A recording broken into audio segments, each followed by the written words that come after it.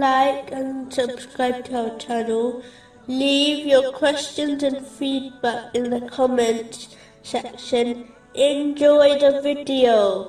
Continuing from the last podcast, which ended discussing chapter 27, verse 14.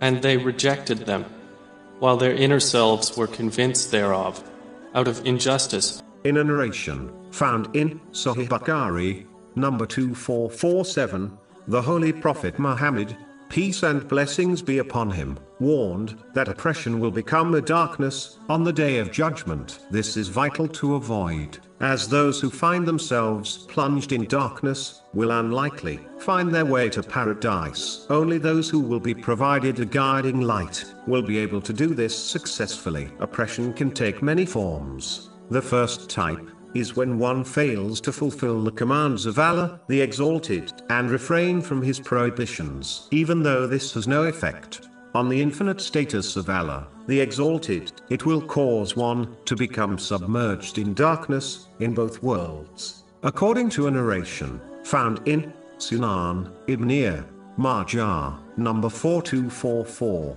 whenever someone commits a sin, a black spot is etched on their spiritual heart. The more their sin, the more darkness their heart will become encompassed in.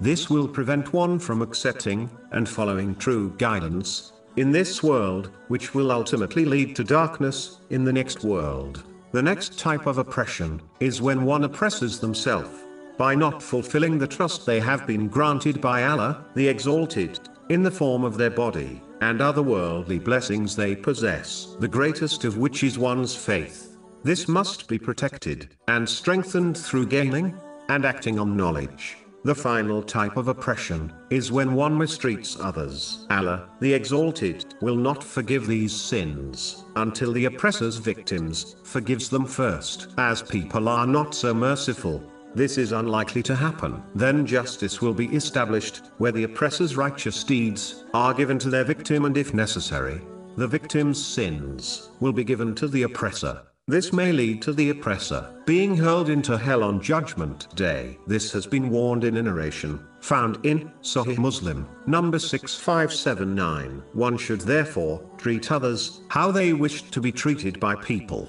A Muslim should avoid all forms of oppression if they desire a guiding light in this world and the next.